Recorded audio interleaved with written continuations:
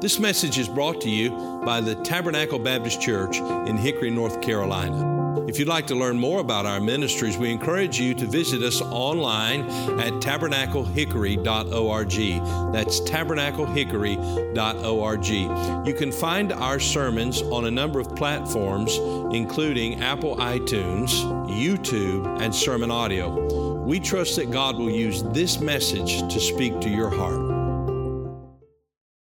Let's take our Bibles, go with me if you would please, into the New Testament to the Gospel according to Mark in the 16th chapter, and we have been looking together in the Gospel according to Mark for a number of weeks and months, and we're coming to the end, and as we come to the final chapter here on this Sunday after Thanksgiving, we're dealing with the subject of the resurrection of the Lord Jesus Christ. And I cannot think of a more fitting topic for us to arrive at on a day like today when two of our church family have gone to be with the Lord. I just looked at some notes I have, and 9 of our church family members have gone to be with the Lord in 2020.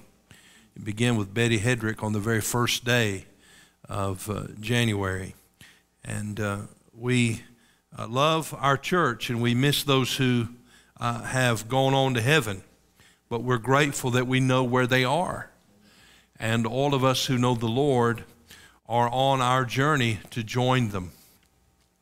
And as we come to Mark chapter number 16, we see the important and significant event that secured our hope in heaven. We begin reading in verse number 1. And when the Sabbath was past, Mary Magdalene and Mary, the mother of James, and Salome had bought sweet spices that they might come and anoint him. And very early in the morning, the first day of the week, they came into the sepulchre at the rising of the sun. And they said among themselves, "Who shall roll us away the stone from the door of the sepulchre?" And when they looked, they saw that the stone was rolled away, for it was very great. And entering into the sepulchre, they saw a young man sitting on the right side, clothed in a long white garment, and they were affrighted. And he saith unto them, "Be not affrighted. Ye seek Jesus of Nazareth, which was crucified. He is risen. He is not here. Behold, the place where they laid him. But go your way, tell his disciples and Peter that he goeth before you into Galilee. There shall ye see him, as he said unto you." And they went out quickly and fled from the sepulchre, for they trembled and were amazed. Neither said they anything to any man, for they were afraid. I want us to pray together. Lord, we pray as we enter into your presence and we come around your word that you would speak to us today. Holy Spirit, we pray that you would enable us to receive your word, and may it minister to us, and may it produce in our heart fruit. May we be drawn to you and strengthened and encouraged. We pray for those who may be with us this morning and do not know the Lord Jesus Christ as their personal Savior. They do not have assurance that heaven is their home, or that there is life beyond this life and beyond the grave. I pray that you would speak to them today. Speak to all of your children, that we might be witnesses of your resurrection. We pray this in Jesus' name. Amen.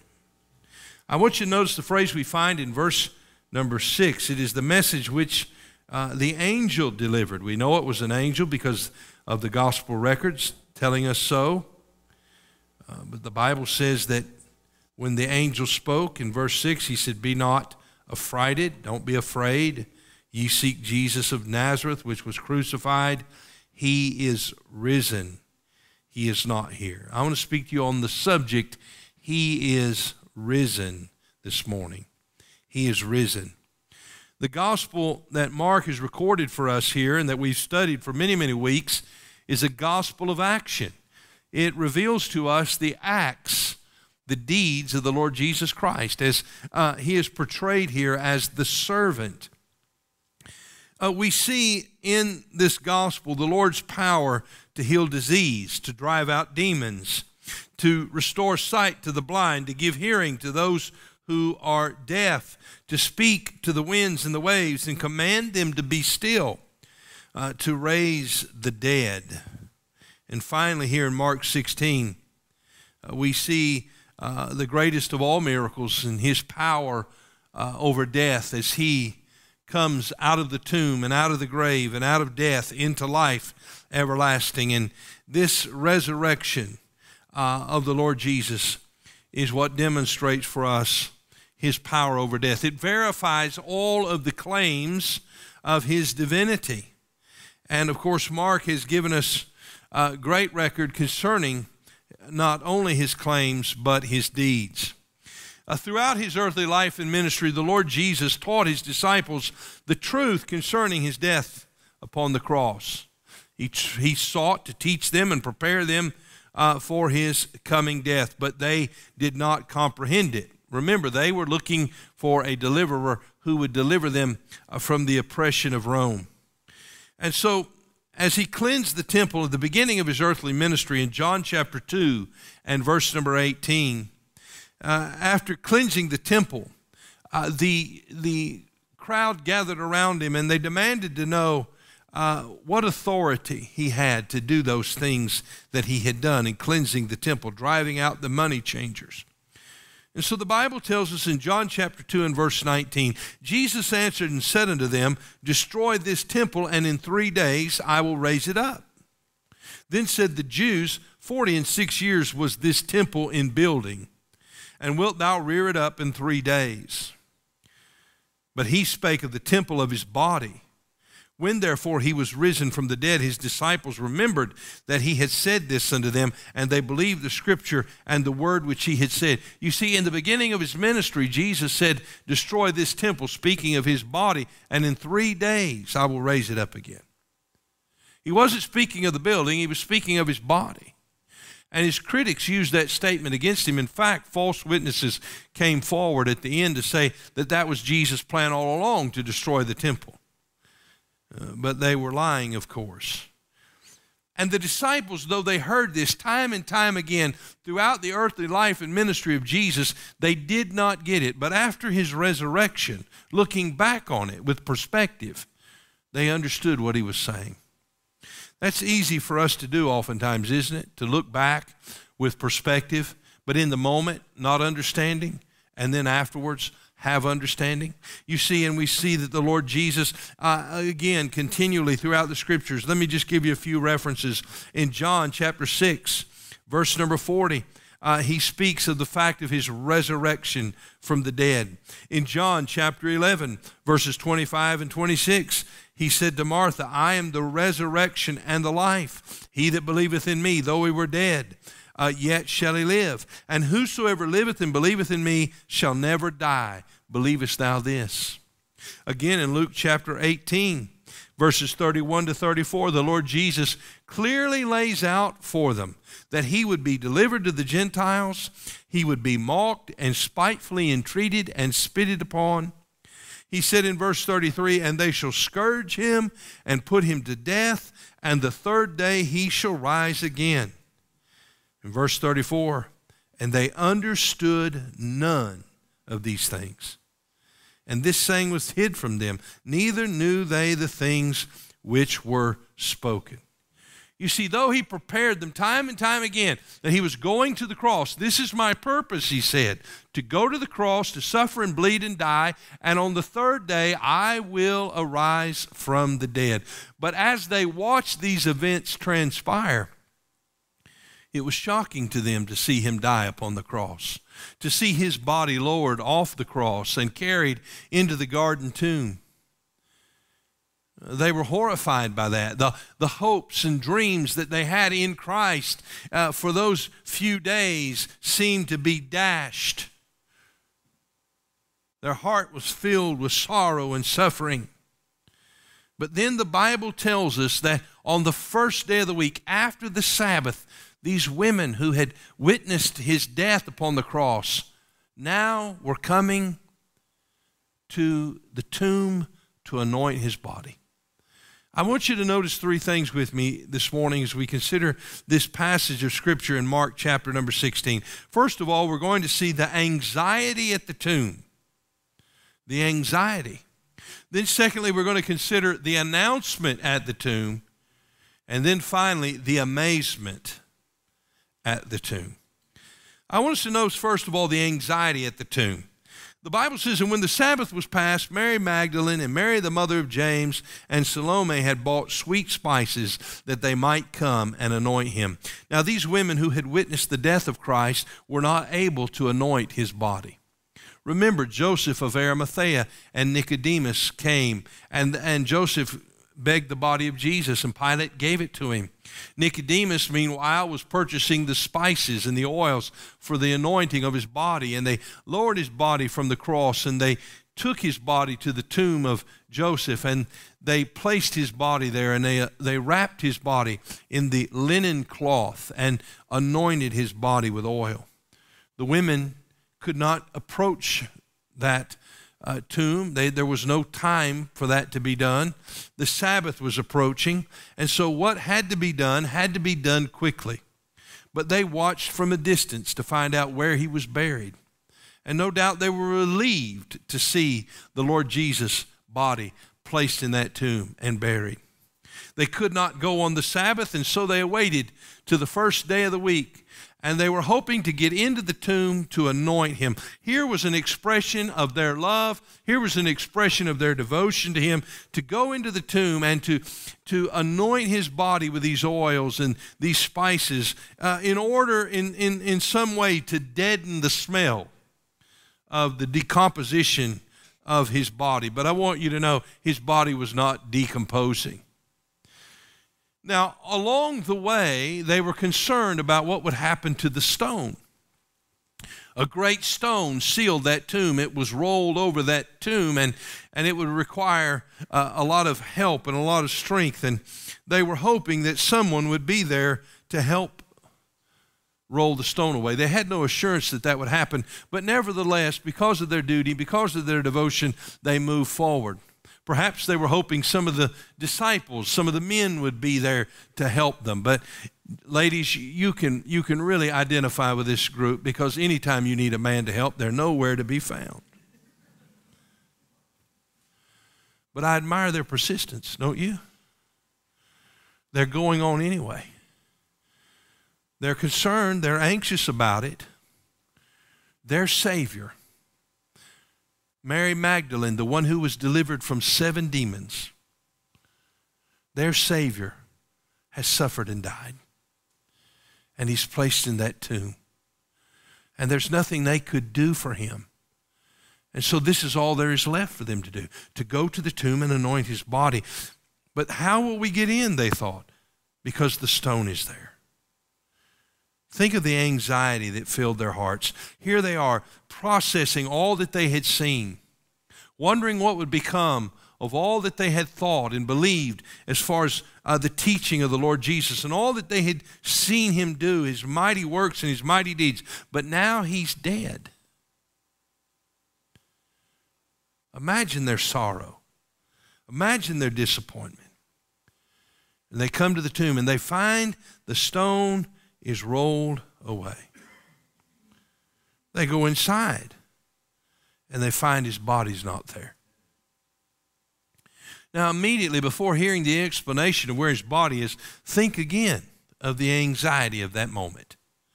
Now they can't even find his body. The one thing they thought they could do, they cannot do, because he is not there.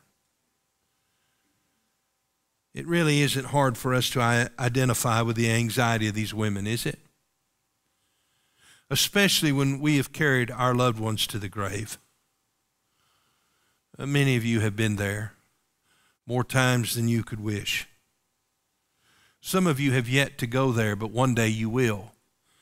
And you will experience the amazing grace of God. Not only as we think of our loved ones that we've carried to the grave, but when we consider the prospect of our own death. It brings anxiety to our hearts. Waves of fear and sorrow often overwhelm us. Death is a source of great anxiety. It is one of the few certainties of life. The Bible says in Hebrews 9:27, and as it is appointed unto men once to die, but after this the judgment. You know, death is imminent. One out of every one die. Nobody escapes it. It's imminent, it's inescapable, and it's irreversible. But we live in a world that is filled with death. We're reminded on a daily basis how many people have died from the coronavirus. We're told and taught to fear death. If we survive coronavirus, then global warming is looming around the corner. And if that's not enough, there's every other disease known to man and every other circumstance that could come to us, whether it be an accident on the roadway or a sudden heart attack, whatever it could be. We are surrounded by the reality of death and the fear of death, but few people are really willing to confront that fact. Christopher Hitchens, who was an atheist and was diagnosed with terminal cancer and eventually died, wrote in his memoir, Hitch 22, he said, the clear awareness of having been born into a losing struggle. He called life a losing struggle. Why did he call it that? Because he lived with the reality that everybody was going to die. He said it need not lead one into despair. I do not especially like the idea that one day I shall be tapped on the shoulder and informed not that the party is over. Speaking of life as a party. Not that the party is over, but that it is most assuredly going on, only henceforth in my absence. In other words, I'm leaving, but the world is going to keep moving on. People will still live. He goes on to say, much more horrible, though, would be the announcement that the party was continuing forever and that I was forbidden to leave. Whether it was a hellishly bad party or a party that was perfectly heavenly in every respect, the moment that it became eternal and compulsory would be the precise moment that it began to pall, or it began to decay, and it began to be gloomy.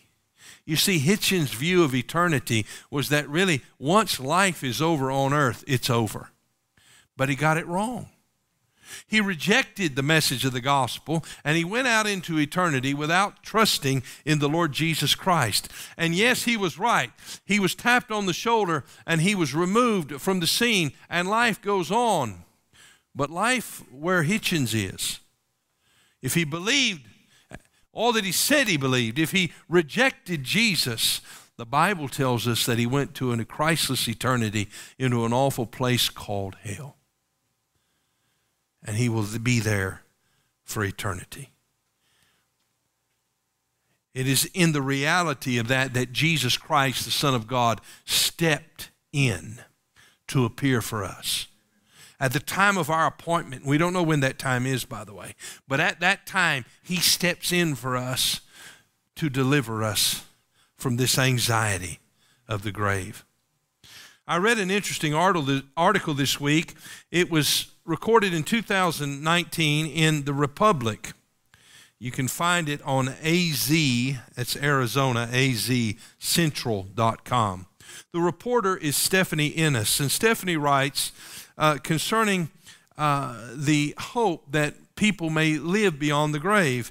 She tells us, inside a Scottsdale office building are the heads and bodies of 168 people who have been cryonically preserved with the hope that death will not be permanent.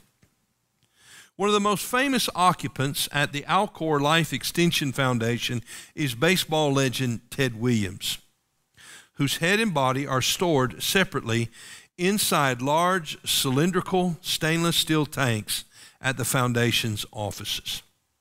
The nonprofit company houses 168 patients and 90 pets who have died, but are being preserved at sub-zero temperatures in a way that may allow them to be revived and one day live again. Alcor considers its patients as not dead, but rather in a suspended, in-between state. The company has 1,250 still living members who have made the legal arrangements and paid up to $200,000 apiece to reserve a spot in one of Alcor's thermos-like tanks when they die. Alcor insists that they do not want to mislead the public into thinking that they have a guaranteed ticket to the future after they die. One said, it is an engineering problem as far as how to make it happen. We want people to understand that this is still an experimental process. People are torn between the dilemma of preserving their entire body or just their head, because as their body grows older, they certainly don't want to return to life in that body. The article goes on to explain to us. Many Alcor members specify the age they'd like to be when they come back to life. And 25 is probably the most popular, said Chamberlain, whose husband, mother, and father-in-law are all preserved at Alcor.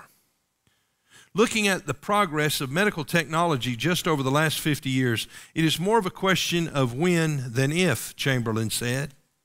It's been a part of my life for the past 47 years. I can't really imagine not doing this for myself and my family. I enjoy life and I don't want it to end. And so instead of trusting Jesus, the one who conquered death, the one who gives life, they would rather pay $200,000 to have their bodies frozen in the hopes that one day technology will be discovered that will bring them back to life. And if they don't like the body they had, technology can grow them a new body, and their head and their body can be joined together. You see, this is the world's answer to death. But I'm glad God has provided the true answer. And we see it in verse 5 with the announcement at the tomb.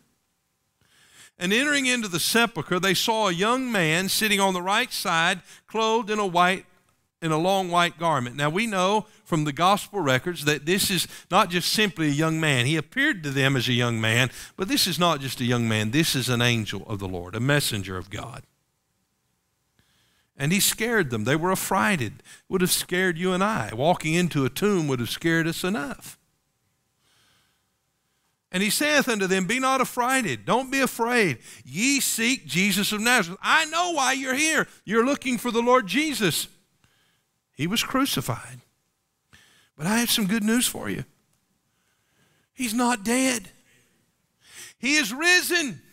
He is not here. Behold the place where they laid him. But go your way, tell his disciples and Peter. Aren't you glad for the grace of God? Peter, the one who betrayed him, the angels with great specificity says, go tell the disciples and don't forget to tell Peter especially. Peter, who no doubt was filled with all sorts of guilt and the weight of his betrayal of Christ, the disappointment and the despair, God answers that and he says, go tell Peter that he is not here, that he is risen from the dead. What an announcement. It was an announcement that changed everything. For the last several months, it seems like all we've heard about is disease and death and division and politics. And, you know, it's like the old song they used to sing. Anne Murray, I think, popularized it. We sure could use a little good news today. Well, we could, couldn't we? Well, we got it in a tomb 2,000 years ago. An announcement came. He is not here. He is risen, as he said. Come see the place where the Lord lay and go tell his disciples and Peter. And there, he says in verse 7, there shall ye see him. I think about Brother Dustman in the hospital on the phone with me the other night. I'm ready to go see Jesus. I can't wait to see Jesus. There shall you see him. Now, this was an announcement that changed everything. By the way, those announcements had been coming for 4,000 years. We go back to the garden, not to a tomb, but to the Garden of Eden, where God created everything. And he placed man there in that garden. But man sinned against God. And when he sinned, he was separated from God immediately. The voice of the Lord came coming to them in the garden, and Adam hid himself because he knew that he was naked. Adam sinned against God, and it caused a breach in the fellowship that he had enjoyed. It brought death into his life. But as the Lord spoke in the garden in Genesis chapter 3, in verse number 15, he said, "And I will put enmity between thee and the woman." He's speaking to the serpent here. "I will put enmity between thee and the woman, and between thy seed and her seed." This is the first mention, the first promise of the coming of the Messiah. "It shall bruise thy head," he said. "The seed of the woman will bruise the head. Thou shalt bruise his heel." You see, Jesus, when he came out of the grave, he crushed the head of the devil. That promise was reinforced in Genesis chapter 12 and verse number 3, when the Lord, giving further revelation concerning the seed of the woman, said, "It will be through the seed of Abraham." In Genesis 12 and verse 3, "I will bless them that bless thee, and curse him that curseth thee, and in thee shall all the families of the earth be blessed."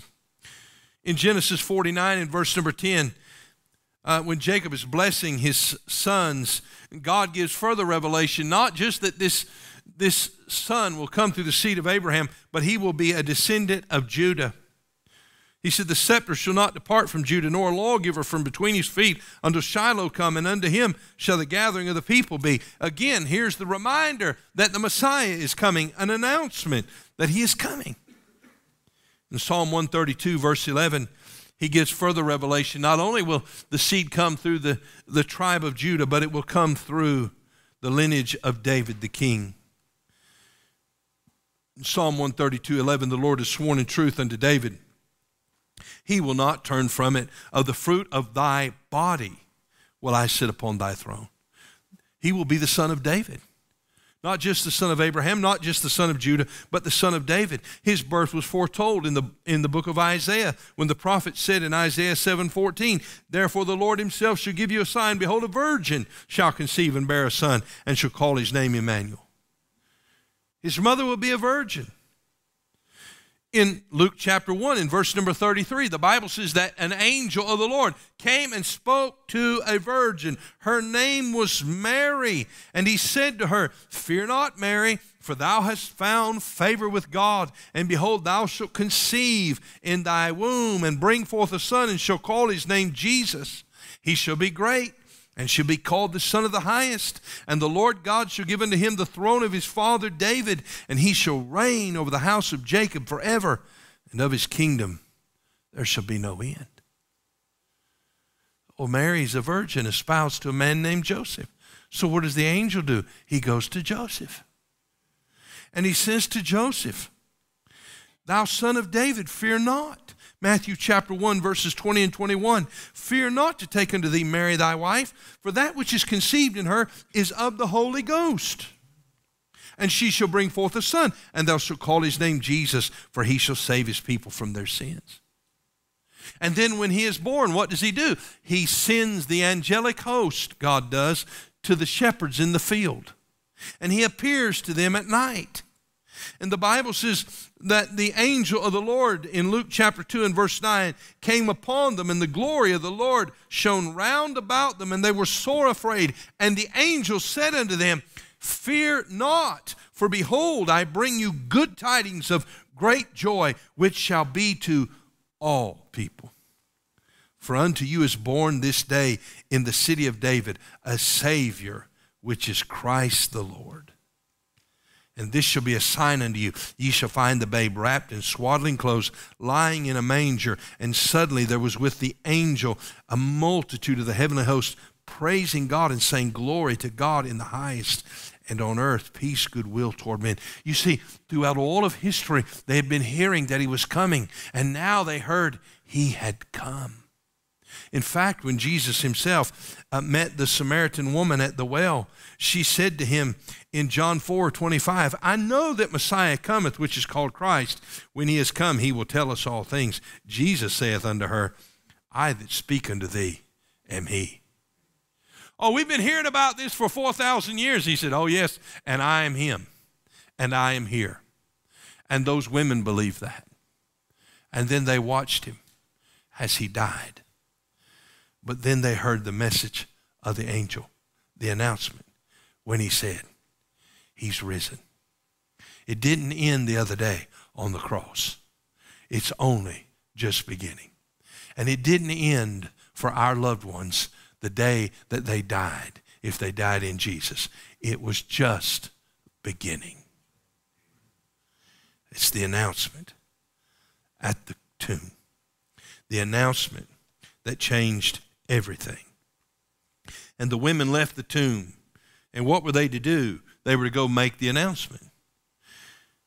And the disciples, when they saw Jesus, what were they told to do? Go make the announcement. And what did they do? They went into the streets of Jerusalem and preached the gospel, and numbers came to know the Lord as their Savior. But they didn't stop there. They went into the region of Judea and into Samaria and eventually to the uttermost part of the earth. And what did they do there? They made the announcement. And today we have heard the announcement. And what is our responsibility? To declare the announcement. And there's never been a time in my life when the world needs to hear the announcement more than I believe they need to hear it today. And so may God help us to make the announcement. Maybe you've never heard it before. Today you're hearing it for the first time. What is the announcement? That Jesus, the Son of God, came to this earth and suffered and bled and died for you. He took your sin and your death upon himself. He went to the tomb, and on the third day he rose again. And if you will put your faith in him, if you believe in him and confess to him that he's the Son of God, he will save you and he will give you everlasting life. What a glorious announcement. That's a pretty important announcement, isn't it? When you're sitting in the hospital room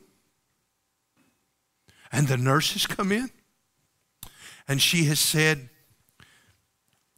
your father's going to have to go to hospice.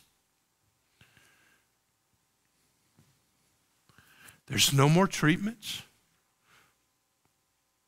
There's no more therapies. There's no more blood transfusions.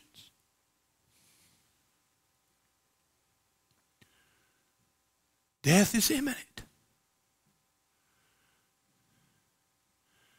When you hear that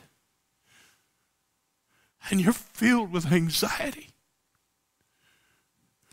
rejoice in the announcement that he is risen. When you go to the bedside, or as today when people can't get to the bedside, and you hear your loved ones laboring and they're breathing, and then you realize that faintly, without you even noticing it, it stopped. And they're gone. Where are they? They're with Jesus.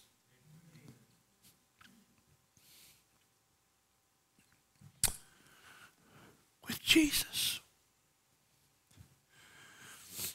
And we'll spend more time in the future with our loved ones than we've ever had an opportunity to spend with them on this earth. And we'll spend it with them in the absence of sin and the absence of sorrow and the absence of tears and the absence of death and in the presence of Jesus.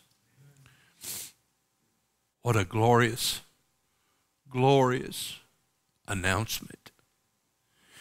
He is not here. That points us to the third thought. That is the amazement at the tomb. The Bible says, and they went out quickly and fled from the sepulchre. They ran out of there, not because they were afraid, like they were in a horror movie. No. Their bodies are energized with emotion and adrenaline. Why? Because they've heard something it's startling to them. It's overwhelming to them. Remember now, they've been through the entire range of emotion, from hope and joy to despair and sorrow, and now to hear this news. He's not here. He's risen. Come see the place where the Lord lay. What was there? The linen cloth that had wrapped his body, that was drenched and soaked in those oils that they had anointed his body. Those cloths were there, the napkin folded where his head was, but he wasn't. And the reality of that and the significance of that began to dawn upon them, and they're beginning to try to process this. And they've been commissioned to go tell the disciples. And so the Bible says they run out of there, and they trembled and were amazed. They were overwhelmed. Anxiety and fear was transformed into amazement and faith. Amazed by his power to conquer death. Amazed by all the brutality and the suffering that they had witnessed, and how that he could be alive after such a thing. Amazed by the joy that flooded their soul and dispelled all of their sorrow. Amazed that their despair had given way to hope, the hope that they were going to see him again. Amazed by the peace which sustained them in those moments. You see, all the prophecies, all the miracles, all of it verified by his resurrection. It's an amazing thing. They said in 2017, 325,000 people visited the Garden Tomb. I wonder how they left. These ladies left amazed. I think sometimes in the grind of life and in the routine, we lose amazement. But then Jesus allows us to deal with some things, some trials, some tribulations. And in those moments, we have an opportunity yet again to be amazed by him.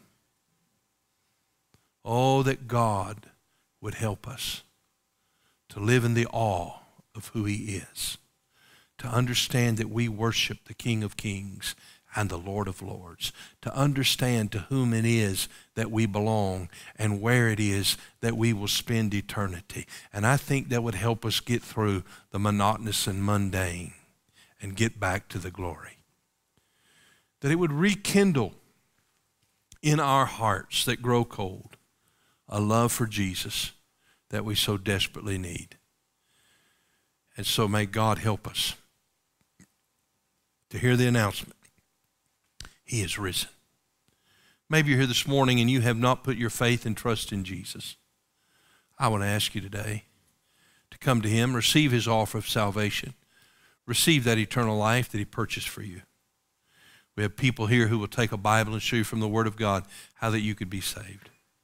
I want to encourage you to do it today. Don't spend another day in the path of death when you can come into life. Maybe today you say, I've just been encouraged by this news and I need to thank the Lord again. I want to encourage you as we sing in just a moment. You come to the altar, make it a place of prayer, a place of thanksgiving. And if we've lost that wonder and amazement, if we somehow feel ourselves beaten down by the despair of sin or of this life and this world, may God help us to understand who it is that we are in Christ and what He has purchased for us. May God fill our hearts with wonder and amazement for Him. And may He put in us a passion to go out and make the announcement time and time again. Thank you for listening to this message from Tabernacle Baptist Church. We pray that God has used His Word to speak to your heart today. If you'd like to learn more about the ministries of Tabernacle Baptist Church, you can go to our website, tabernaclehickory.org. That is tabernaclehickory.org. There you'll find additional resources that we pray God will use to be a help to you. If the Lord should lead you to partner with us or make a donation online, you'll find a link provided on the website at tabernaclehickory.org. May God bless you, and thank you for listening.